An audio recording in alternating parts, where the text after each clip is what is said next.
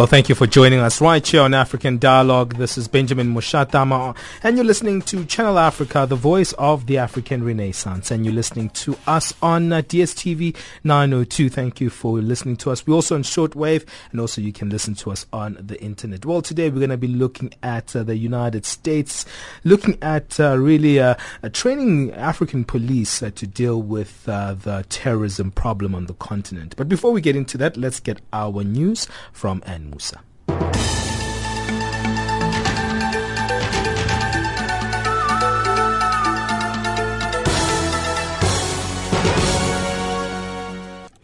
In the headlines, East African community leaders to decide on the admission of 4 countries into the regional body.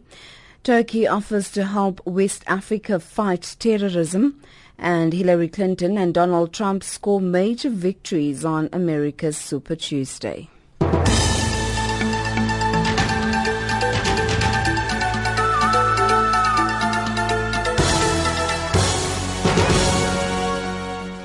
A very good morning to you. I'm Ann Musa.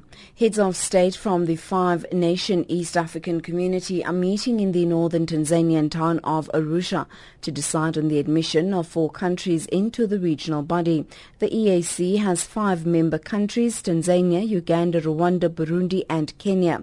Uganda's Minister of East African Community Affairs, Shembagere, names some of the new countries that have applied to become members of the regional body.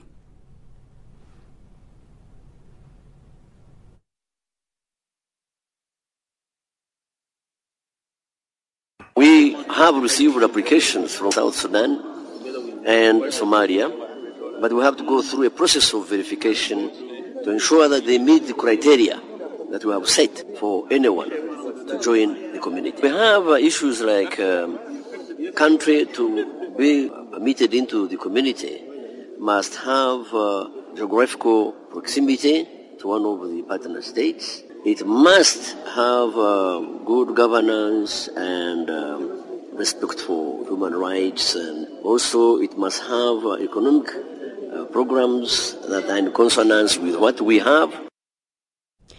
The hearing into South Africa's opposition, the DA's application for the court to review the decision to drop corruption charges against the country's President Jacob Zuma, has resumed in the High Court in Pretoria. National Prosecuting Authority Counsel Hilton Epstein is currently leading evidence. The party wants the charges to be reinstated. On Tuesday, it argued that the decision to drop the charges by the then head of the prosecuting authority, Mukutedi Mshe, based on the conversations, was irrational. But the prosecuting authority disagreed, arguing that former boss of the lead police unit, the Scorpions, Leonard McCarthy, politically interfered with the process. Turkey has offered to help West Africa fight terrorism, addressing members of Ghana's parliament during a 2-day visit to Accra.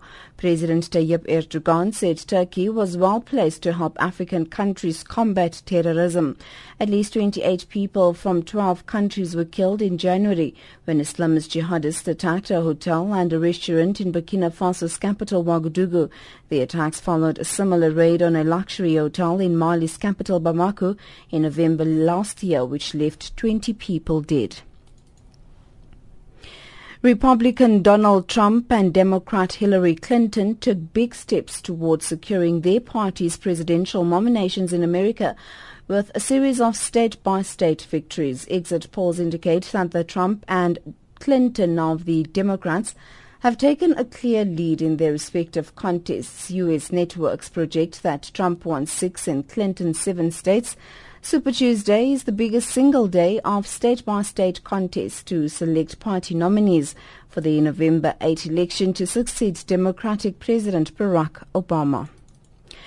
And finally, peace talks aimed at ending the conflict in Syria will resume next week. The UN-sponsored negotiations, which began in early February in Geneva, were suspended days later. The process saw members of the Syrian government and opposition holding so-called proximity talks with the envoy, Staffan de Mistura, meaning that they held separate meetings with him. More than 250,000 people have been killed in the Syrian conflict, which is entering its 6th year. Recapping the top stories, East African community leaders to decide on the admission of 4 countries into the regional body. Turkey offers to help West Africa fight terrorism. And Hillary Clinton and Donald Trump score major victories on America's Super Tuesday.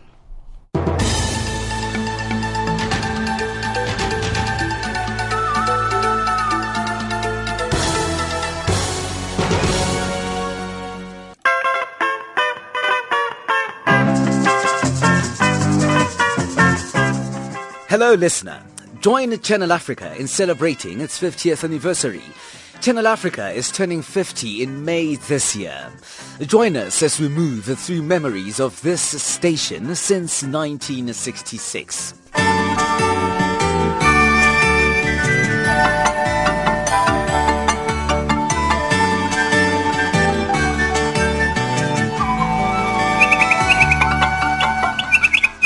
Send us your contact number to include your memories in our celebrations.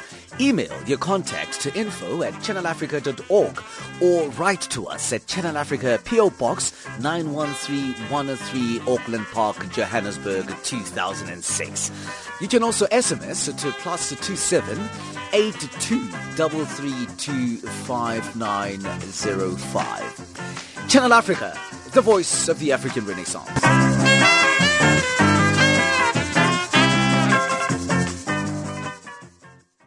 Yes, you are listening to Channel Africa, the voice of the African Renaissance. My name is Benjamin Mushatama.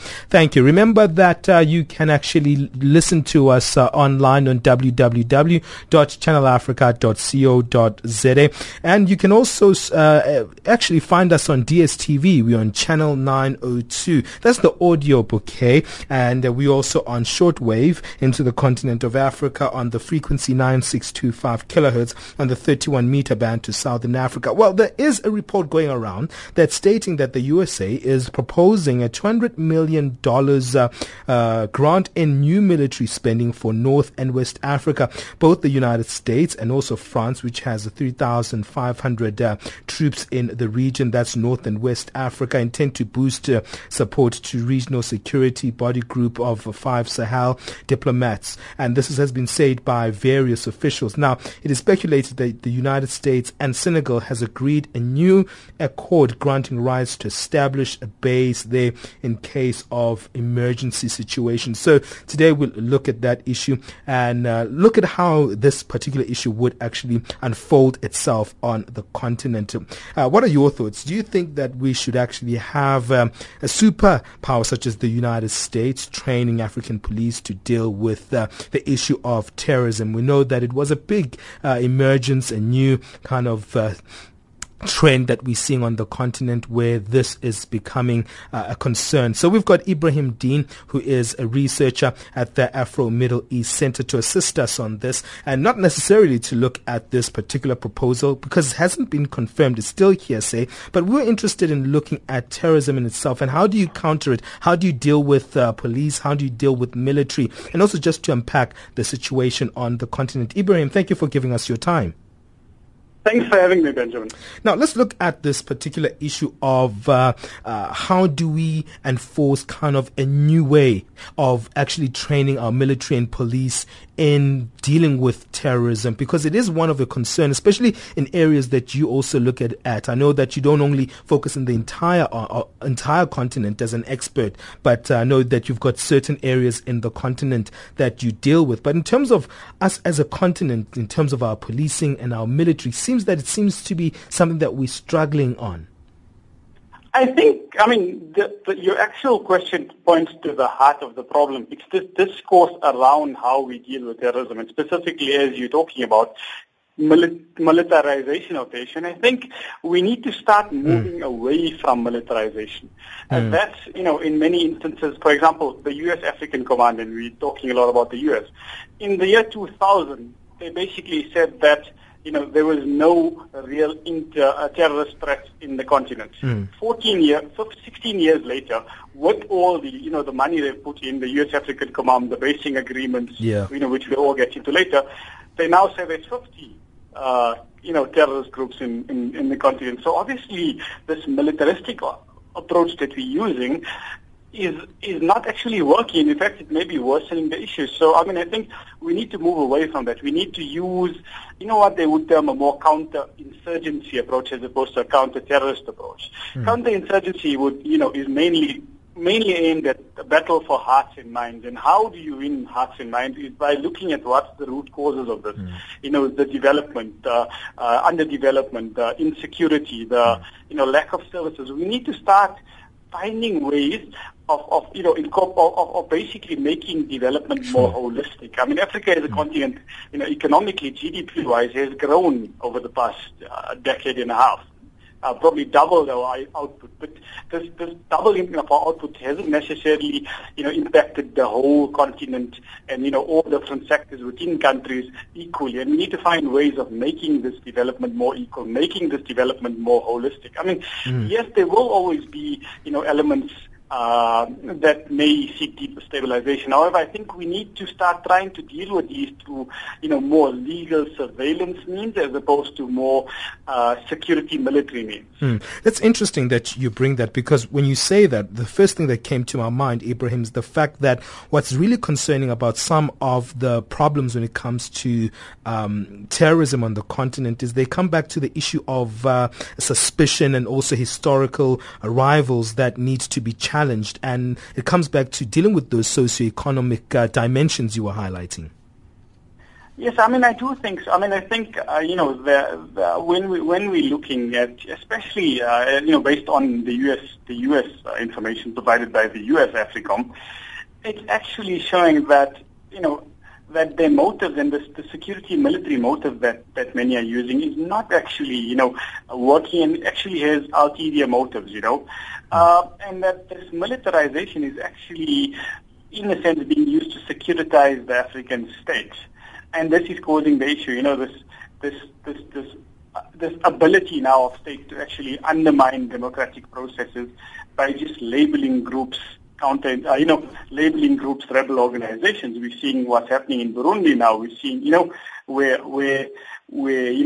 the president is going on or trying to secure a third term, or just has secured the third term, even though he's overstepped his constitutional mark. And then we wonder 5-10 years later, why is there an insurgent problem, or why is there a rebellion problem? And we decide, we need to militarize this problem and we need to deal with its security. When in actual fact, the problem was caused by political grievances. Well, we are speaking to Ebrahim Deen, researcher at the Afro-Middle East Centre, looking at, is it required for us to get more military assistance from the United States, or also coming out from outside Africa? We know that it is intended to boost some of the security groups in 5 Sahel areas, and also the issue of North and West Africa. And this training, is it required? Is it really what we need as a continent? More weapons, more military, or should we deal with those socioeconomic issues and infrastructural development issues that were dealt there by Ebrahim? Give us your thoughts on this conversation. We want to hear from you, so you can SMS us on +27 79 695 7930, +27 79 695 7930. We know that security experts report a growing sophistication since last year in the tactics and weaponry used by terrorist groups such as AQUIM, and they say that this is also seeing a kind of a competition within already the terrorist groups themselves. So how do we actually as a continent adjust to that notion? Give us your thoughts. It's a complicated situation on the continent. +27 79 695 7930. Don't forget that you can also interact with us on Twitter at African Dialogue. Let's take a quick break. We'll continue with Ebrahim and unpack this subject. I am an African. I owe my being to the hills and the valleys, the mountains and the glades, the rivers, the deserts, the trees, the flowers, the seas, and the ever-changing seasons that define the face of our native land. My body has frozen in our frosts and in our latter-day snows. It has thawed in the warmth of our sunshine and melted in the heat of the midday sun. The crack and the rumble of the summer thunders, lashed by startling lightning, have been a cause both of trembling and of hope. The fragrances of nature have been as pleasant to us as the sight of the wild blooms of the citizens of the veldt. The dramatic shapes of the Drakensberg, the soil-colored waters of the Likwa, Iqeli, Lotugel, and the sands of the Kalahari have all been panels of the set on the natural stage on which we act out the foolish deeds of the theater of the day.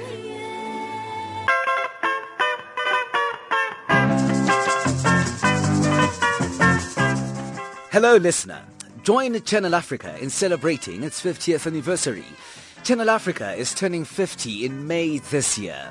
Join us as we move through memories of this station since 1966.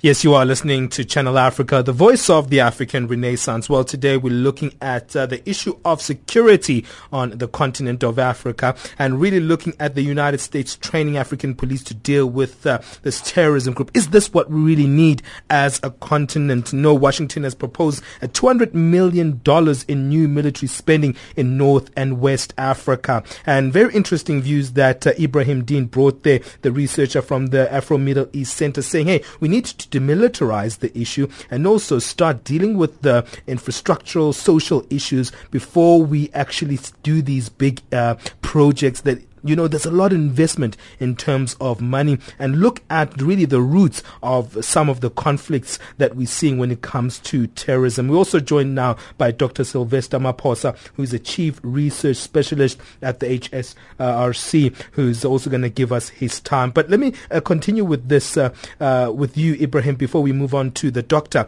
In terms of, security experts reporting a growing sophistication and also really technological advancement when it comes to tactics and weaponry used by terrorist groups.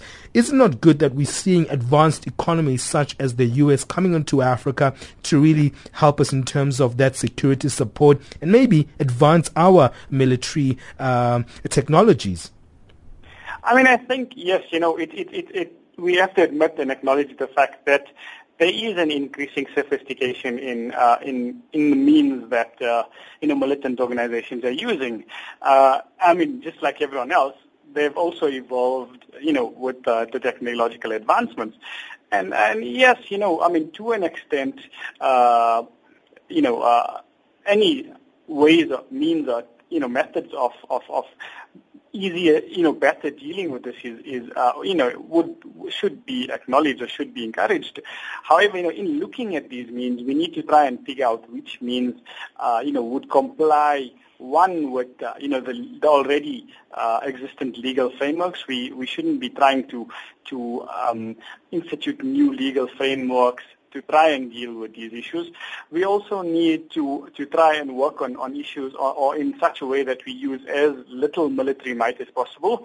So, in terms of the U.S. assistance, if it were in the field of surveillance and specifically only surveillance and, law monitoring, it would be very welcome. And lastly, when looking at external powers interventions in the region, we need to also look at their motives, Yeah. For example, the biggest issue in U.S.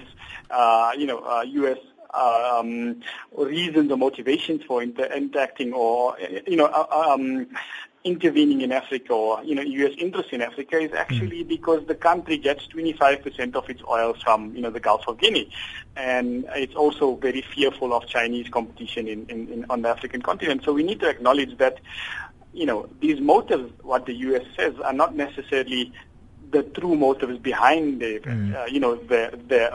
promises. And when we, more informed, we can try and take steps to try and look at the advantages and, mitigate some of the disadvantages of these, these moves. Let me move on to you, Dr. Sylvester Maphosa. Thank you for giving us your time in your busy schedule. Just looking at an overall picture of security on the continent when it comes to terrorism, what are your thoughts around some of those concerns that were brought by Ebrahim, talking about, let's work on surveillance, let's work on really monitoring situations before we really put an emphasis of militarization. Your thoughts on that? Thank you, and good morning to all the listeners. The problem of terrorism on the African continent is a complex problem, in as much as it is complex throughout the global environment. Particularly in Africa, we are vulnerable indeed to terrorist attacks, as we have seen happening elsewhere. But certainly, the solutions to the problems are therefore also multidirectional, and they need complex strategic focusing. And these likely will need to deal with issues of power, issues of poverty, and issues of human security.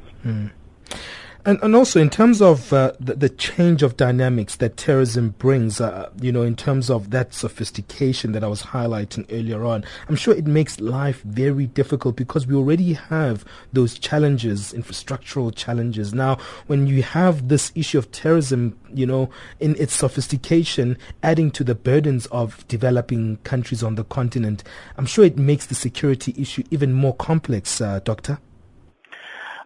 Indeed, the security issue becomes complex and sophisticated in that it demands a transdisciplinary approach. There is no single path, there is no single strategy that can address this problem. What it means is we need a concerted effort around issues of education, economy, democracy, governance, environmental protection, and issues of building inclusive politics and development practices. Well, very interesting. Ebrahim, your thoughts on that?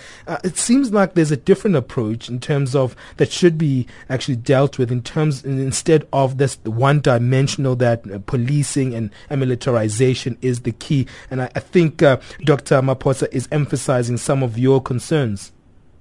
Yes, I totally agree with the doctor on this. That we're already talking about Africa as being an underdeveloped continent, and we're taking then our funds and our finances and just putting it away from where we should be putting it to deal with Africa's underdevelopment, to deal with human security issues, and we're actually just putting it in military means and security means, and this actually, it worsens the situation. It allows for entrenches dictatorship. It allows for abuses of legal and human rights.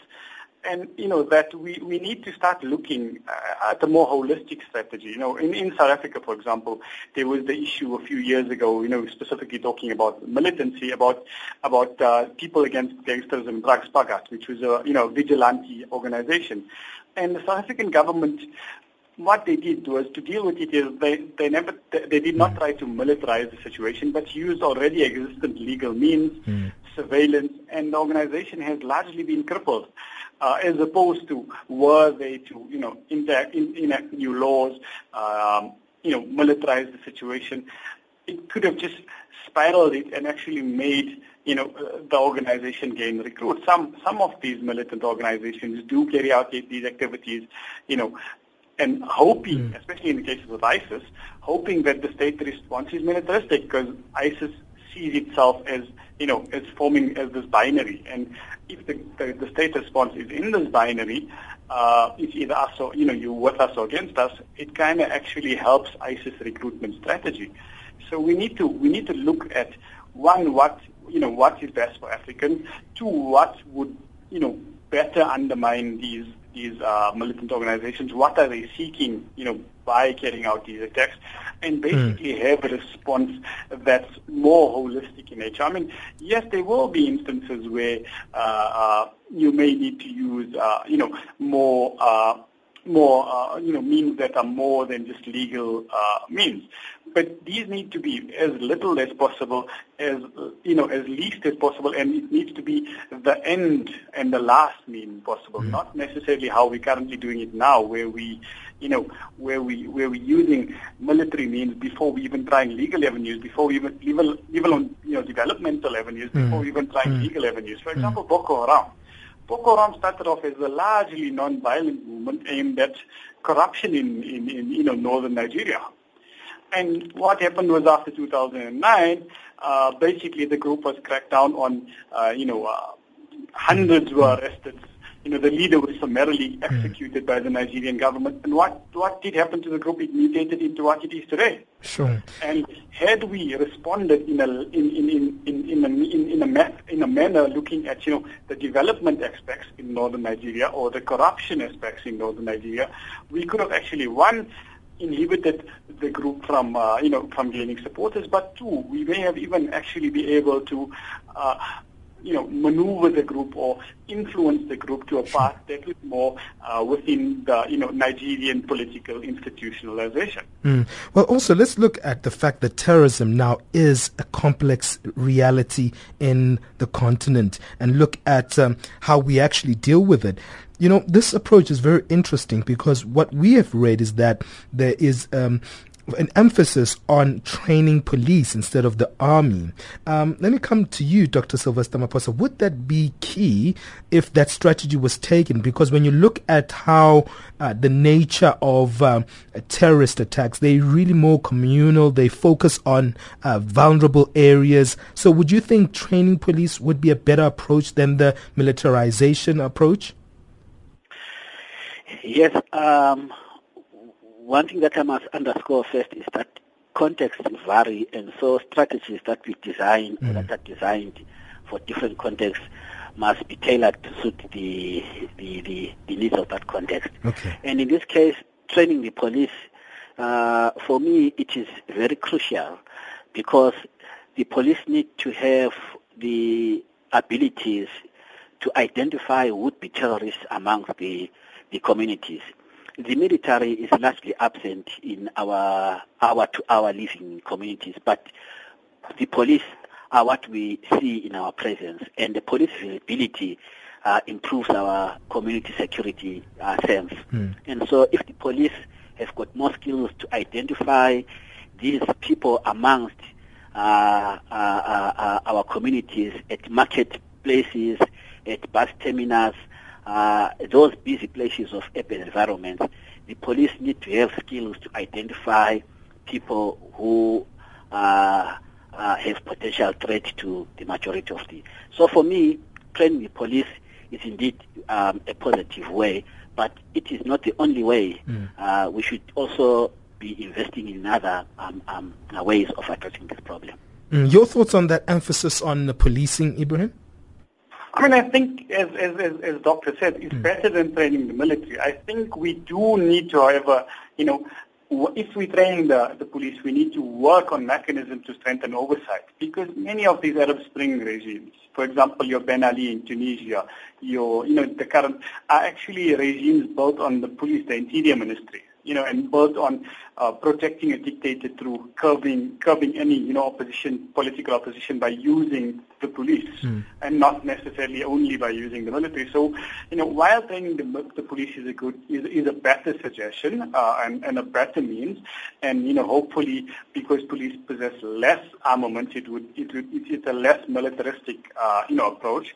We need to in turn or at the same time increase oversight mechanisms.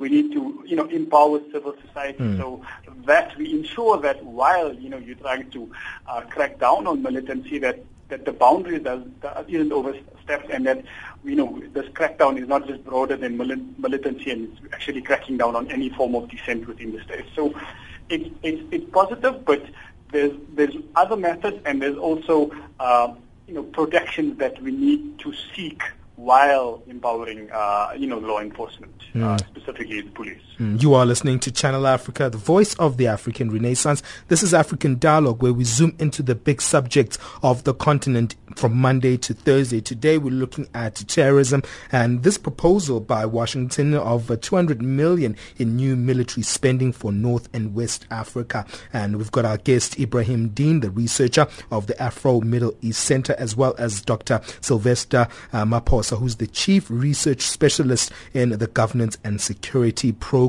in the HSRC. Let's take a quick break, and then we're going to wrap it up when we come back. Look at the 1,200 Special Operations operation forces on the continent, look at the diversity of that. And also, I'm interested in the issue of intelligence and effective border cooperation systems in place on the continent. Hey, what are your thoughts? Do you think that we need more support outside of the continent? Do you think we need these funds from the United States and this investment to actually come into the continent and actually bring a training for us? And what does that mean for Africa itself? Maybe you have thoughts like that. Maybe you're worried about that.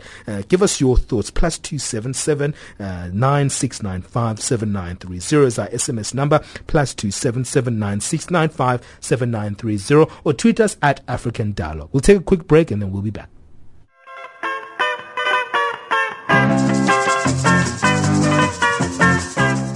Hello, listener. Join Channel Africa in celebrating its 50th anniversary. Channel Africa is turning 50 in May this year. Join us as we move through memories of this station since 1966.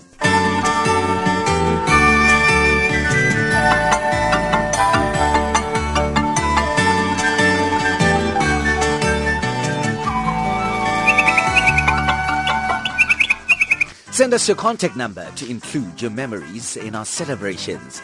Email your contact to info@channelafrica.org or write to us at Channel Africa PO Box 913-103 Auckland Park, Johannesburg 2006. You can also SMS to +27 8233259505. Channel Africa, the voice of the African Renaissance.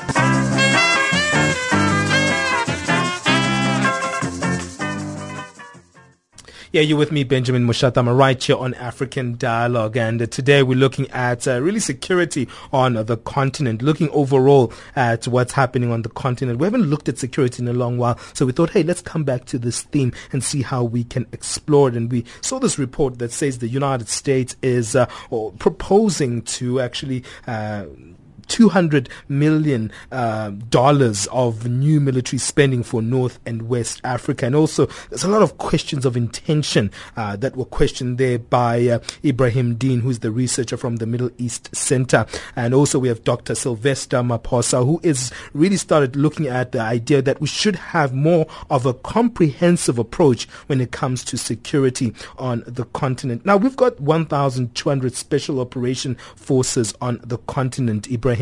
Are they effective? I know some of them are not only on terms of security support, but some of them are really there for also providing training, operating in drones and issues like that. But, you know, is this effective, this model of security that we've actually incorporated into the continent? Or should we be more creative and more diverse in the way we're dealing with some of these issues?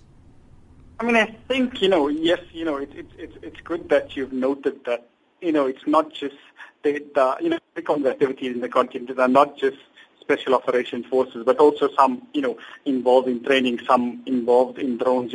They carry out, as they say on their website, 675 operations a year, which is basically 2 operations a day. And a lot of it is very, is veiled in the secrecy. That's one of the issues that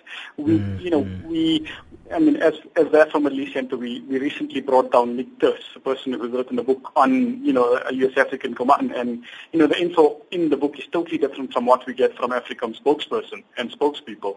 So we need to be very wary of this based on the secrecy of these, of these issues and these operations. And secondly, I think I agree with that, the fact that we need a much more diverse, a much more creative, and a much more holistic approach. Because, if we're just looking on the numbers itself and the numbers that AFRICOM provides us, in 2000, there was no militant organizations that threatened, that they argued had a global threat. In 2015, they've argued that it's now 50 organizations. So has what they've been doing, or we've been doing, working, or do we need to look for alternatives? And, based on these numbers and facts, that's not provided by anyone else but, the U.S. African Command, we need to change what we're doing because it's just not working. We need to find a different method of actually dealing with these threats. And I agree with Doctor, who says we need to look at the more comprehensive approach. Dr. Sylvester Maphosa, your thoughts around the various different types of operations on the continent, and are they effective? Is it what we also need? That some people would say that's the question, do we need drones? Do we need those kind of operations taking place on the continent? Because there is a big overarching conversation, especially when it comes to the integrity of some of these operations that are being really enforced by U.S. military as well. Some people are questioning even the way the U.S. does its military, especially when it comes to the question of drones. Well, Benjamin, there are many sides to this issue. One, against the background of the African continent, of infrastructure inadequacy in terms of funding our own programs. It is therefore crucial for external international actors to come in with funds so as to drive our programs. If you know very well, for instance, that the African Union Peace Support Operations Division is largely supported by the EU and by the US. Our own African governments do not have enough financial resources to fund this. So therefore we need external people to come in. Secondly, the contemporary problems that we face in the 21st century, they have no political boundaries or political territories. What is a problem here in South Africa is equally a problem in America, in France, in Russia. Therefore, we need all actors, global actors, to come in together to address these problems. For instance, this issue of climate change, it is influencing new forms of non-conventional armed conflict.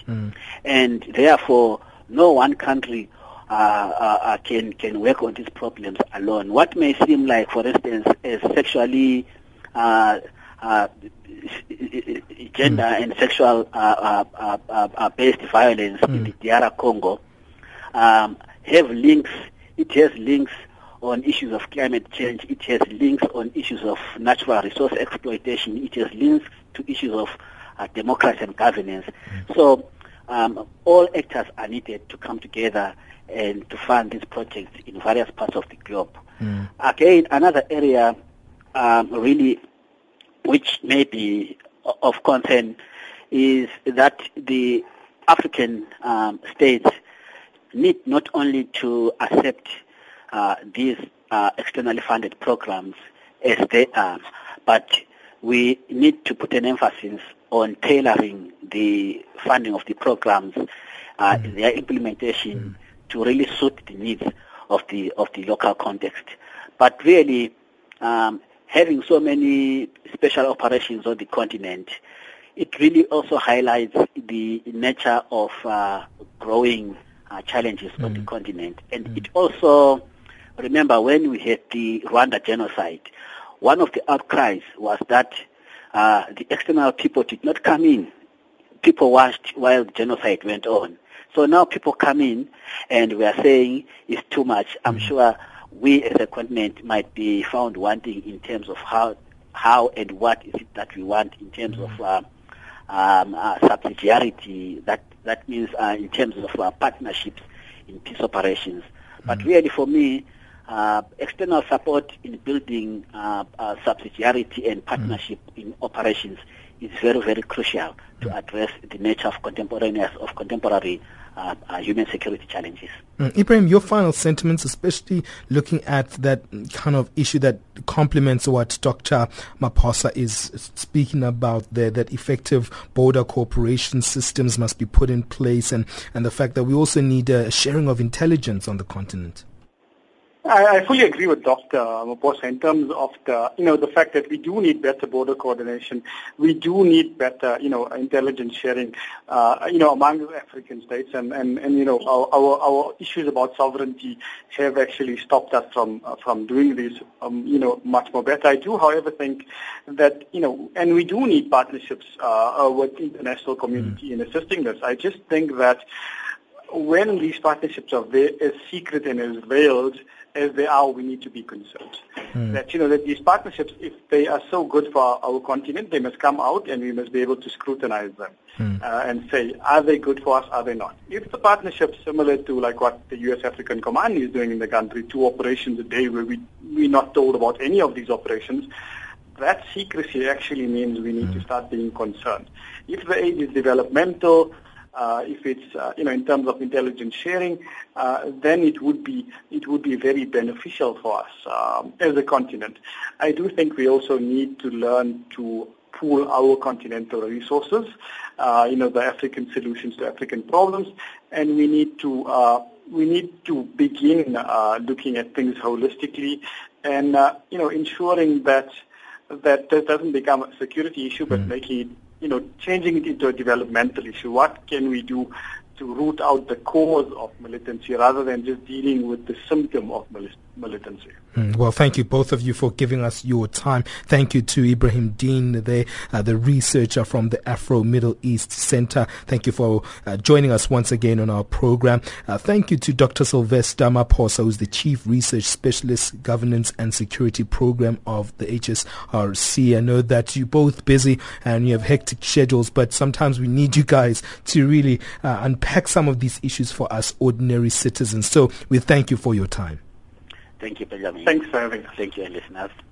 Well, that's been an interesting conversation. Do you think that we need as much help from outside countries such as the United States when it comes to security issues? Give us your thoughts. SMS us on +27 79 695 7930, or you can tweet us at African Dialogue. Do you think that this is a good thing to have the United States proposing a $200 million of new military spending for North and West Africa? Well, we're going to quickly have a break. One of my favorite songs are from a great singer from South Africa, very special, very popular in South Africa. This is Zahara, and this one is titled Imali. I love the song.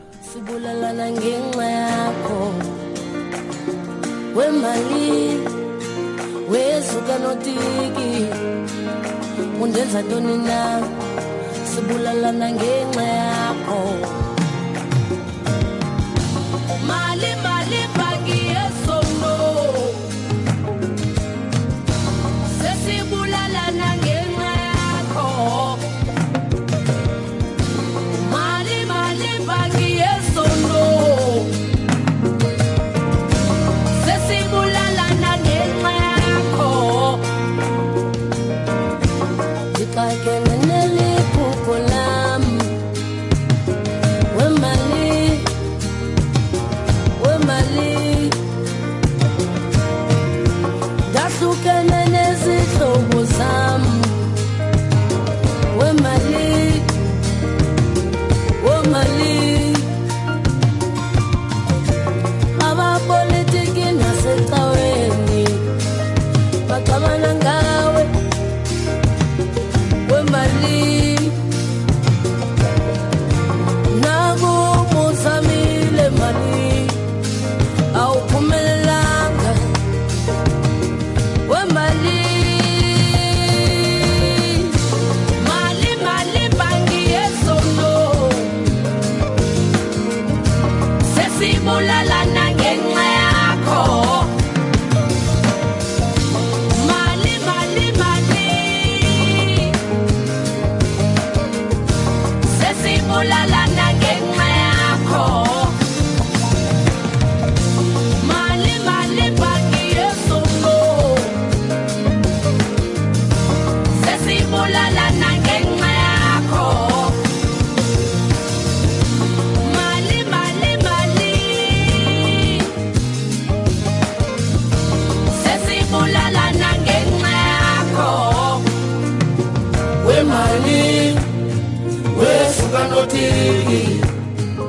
Undenza ntoni na sibulalana ngenxa yakho.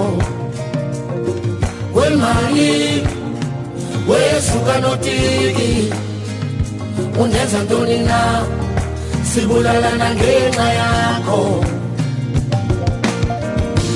Mali mali bangi esono sesibulalana ngenxa yakho. Mali mali sibulalana ngenxa yakho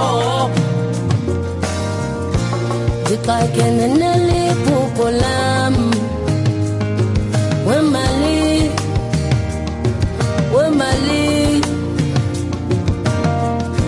Dahlukene nezihlobo zami Wemali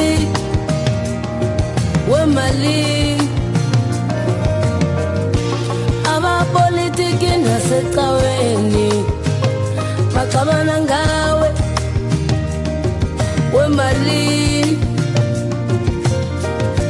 Naku muzamile mali Awuphumelanga Wemali Well, that's the pop sensation, the Afro-pop sensation from South Africa, Zahara. I really love that song. I could write an essay on that song. It's such a fantastic song. It speaks on so many levels on what's happening in our world today. Hey, we're speaking about money. It's titled Imali. Let's move on to get our economics update from Wisani Matebula.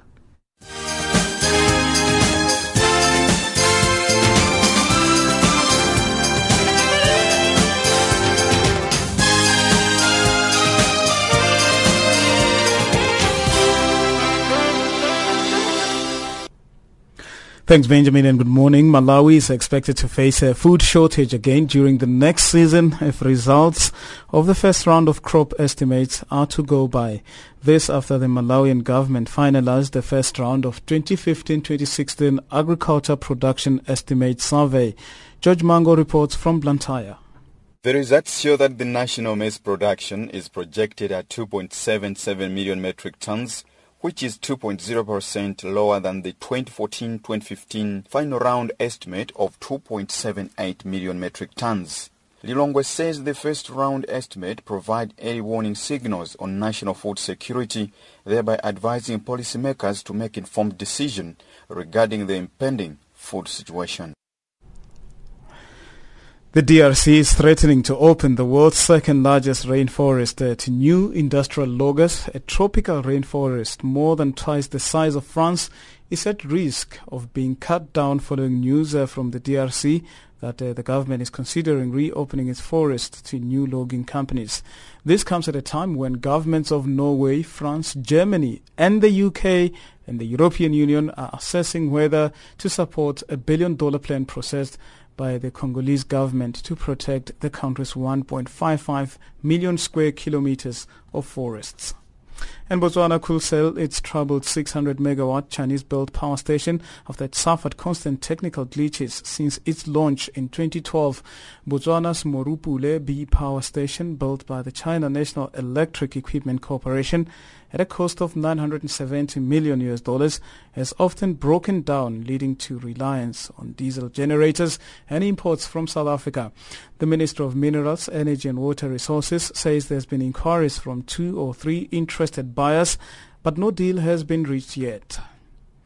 In Uganda, the country plans to build an oil pipeline from its fields to the Tanzanian coast, a move that could strike a blow to Kenya's bid to have a pipeline running from Uganda through Kenyan oil fields to its coastline. The Ugandan presidency statement issued after Ugandan President Yoweri Museveni and his Tanzanian counterpart John Magufuli met on Tuesday did not mention the fate of the Kenyan oil export pipeline. Uganda, which has yet to start oil production, has raised the possibility of a Tanzanian pipeline route last year. And finally, back to South Africa, where the currency of South Africa, the rand, is trading steadily against the US dollar since Monday. The rand has been recovering after President Jacob Zuma said he supported Finance Minister Pravin Gordhan. This follows reports of a fallout between the two on Friday that sent the currency to its biggest daily loss since 2011. This is your economics news.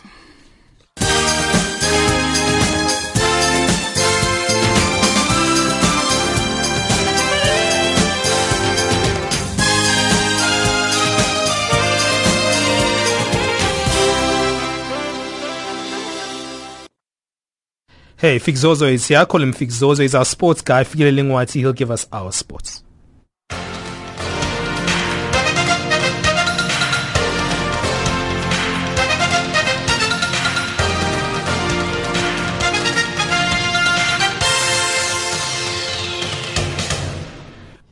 In our sports update, we're serving off with tennis news. The annual Davis Cup is upon us again. South Africa will take on Luxembourg at the Irene Country Club in Centurion from Friday at 10 a.m. Central African Time. South African tennis often produces world-class juniors, but very few kick on to become successful professionals. This year, the South African team is led by Marcos Ondruska, who says he's pleased to be the captain of a young team. I think that there is pressure. I'm trying to help these guys understand that, it's more of a long-term thing that we're trying to build over here. I'm confident in these guys. They're a very talented group of young kids over here. I think it starts at the top, really. I think that if this Davis Cup team does really well and the players individually start doing really well, then I think that tennis become more prominent here in the forefront and in the media, and the kids will see that. And I think that brings a natural sort of attraction to the sport. And wheelchair tennis South Africa's development manager Patrick Silepe and junior girls world number 2 Nogwanda Hlongwane have been nominated in the upcoming 2015-2016 Gauteng School Sport Awards. Silepe has been nominated in the category Technical Official of the Year, while Hlongwane is up for the LSN School Female Athlete of the Year award. Wheelchair tennis South Africa's general manager Karen Lodge has congratulated the two on their nominations. It's obviously a great honor for us to be nominated in any of the categories. Really a minority sport. So to be recognized on such a national scale is really a great achievement for us as well as for the athletes and Patrick who have been nominated. And in football news, the Nigeria Football Federation and former international and national team coach Sunday Olise have traded insults following the latter's resignation. Olise quit on Thursday last week, blaming contract violations and unpaid wages. On its website, the NFF says it categorically denies the allegations and accused Olise of not reciprocating the respect it showed him. Olise responded by saying that he felt he was not only playing against his opponent but also his own federation, especially the technical committee. I kind of felt at times as if I was not only playing against my opponents, but as if I was playing against members of my own federation, especially the technical committee. They are so obsessed with making the team, deciding who plays, and having a say on who the players are that are invited and all that. And I think no coach that is worth his salt would allow somebody else to decide for him who plays and who doesn't play when they are not responsible for the results that come out of it. And in athletics, half-marathon record holder Zenasei Tadesi of Eritrea has joined Britain's Mo Farah and Kenya's reigning champion Jeffrey Kamworor in an elite field for the World Championships in Cardiff on the 26th of March. A 34-year-old Tadesi has held a record of 58 minutes 23 seconds since March 2010 and will be chasing his 14th World Half Marathon Championship medal in a career haul that includes 6 golds. The Eritrean won 4 successive individual titles between 2006 and 2009 and took a 5th in 2012. And the IOC, the International Olympic Committee, says it would act on any evidence from French prosecutors who said they were investigating the bidding process for the Rio 2016 and Tokyo 2020 Olympic Games. Spokesperson Mark Adams says they will act on the evidence shown to them. The IOC had to clean itself up more than 15 years ago when an investigation ahead of the Salt Lake City 2002 Winter Olympics triggered the biggest corruption scandal involving IOC members.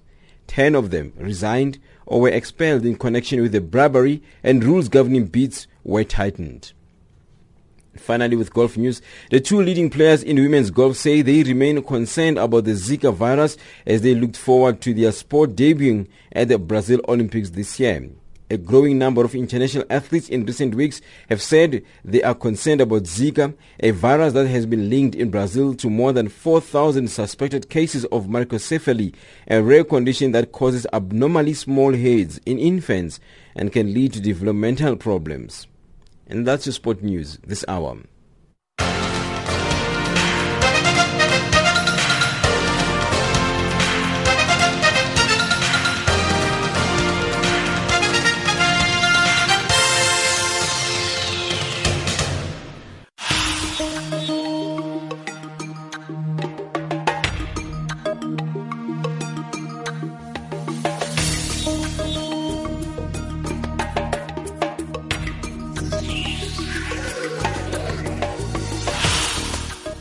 Well, that's how we wrap it up. Give us your thoughts on today's discussion. +27 79 695 7930. Remember, this is African Dialogue, so you can go to our Twitter handle @African Dialogue and give us your thoughts about what you thought about our topics today and maybe what you think about the show. Hey, we want to get a response from you. It's always good hearing you because this is about you. It's your show. African Dialogue comes to you every Monday to Thursday at 1100 hours Central African Time.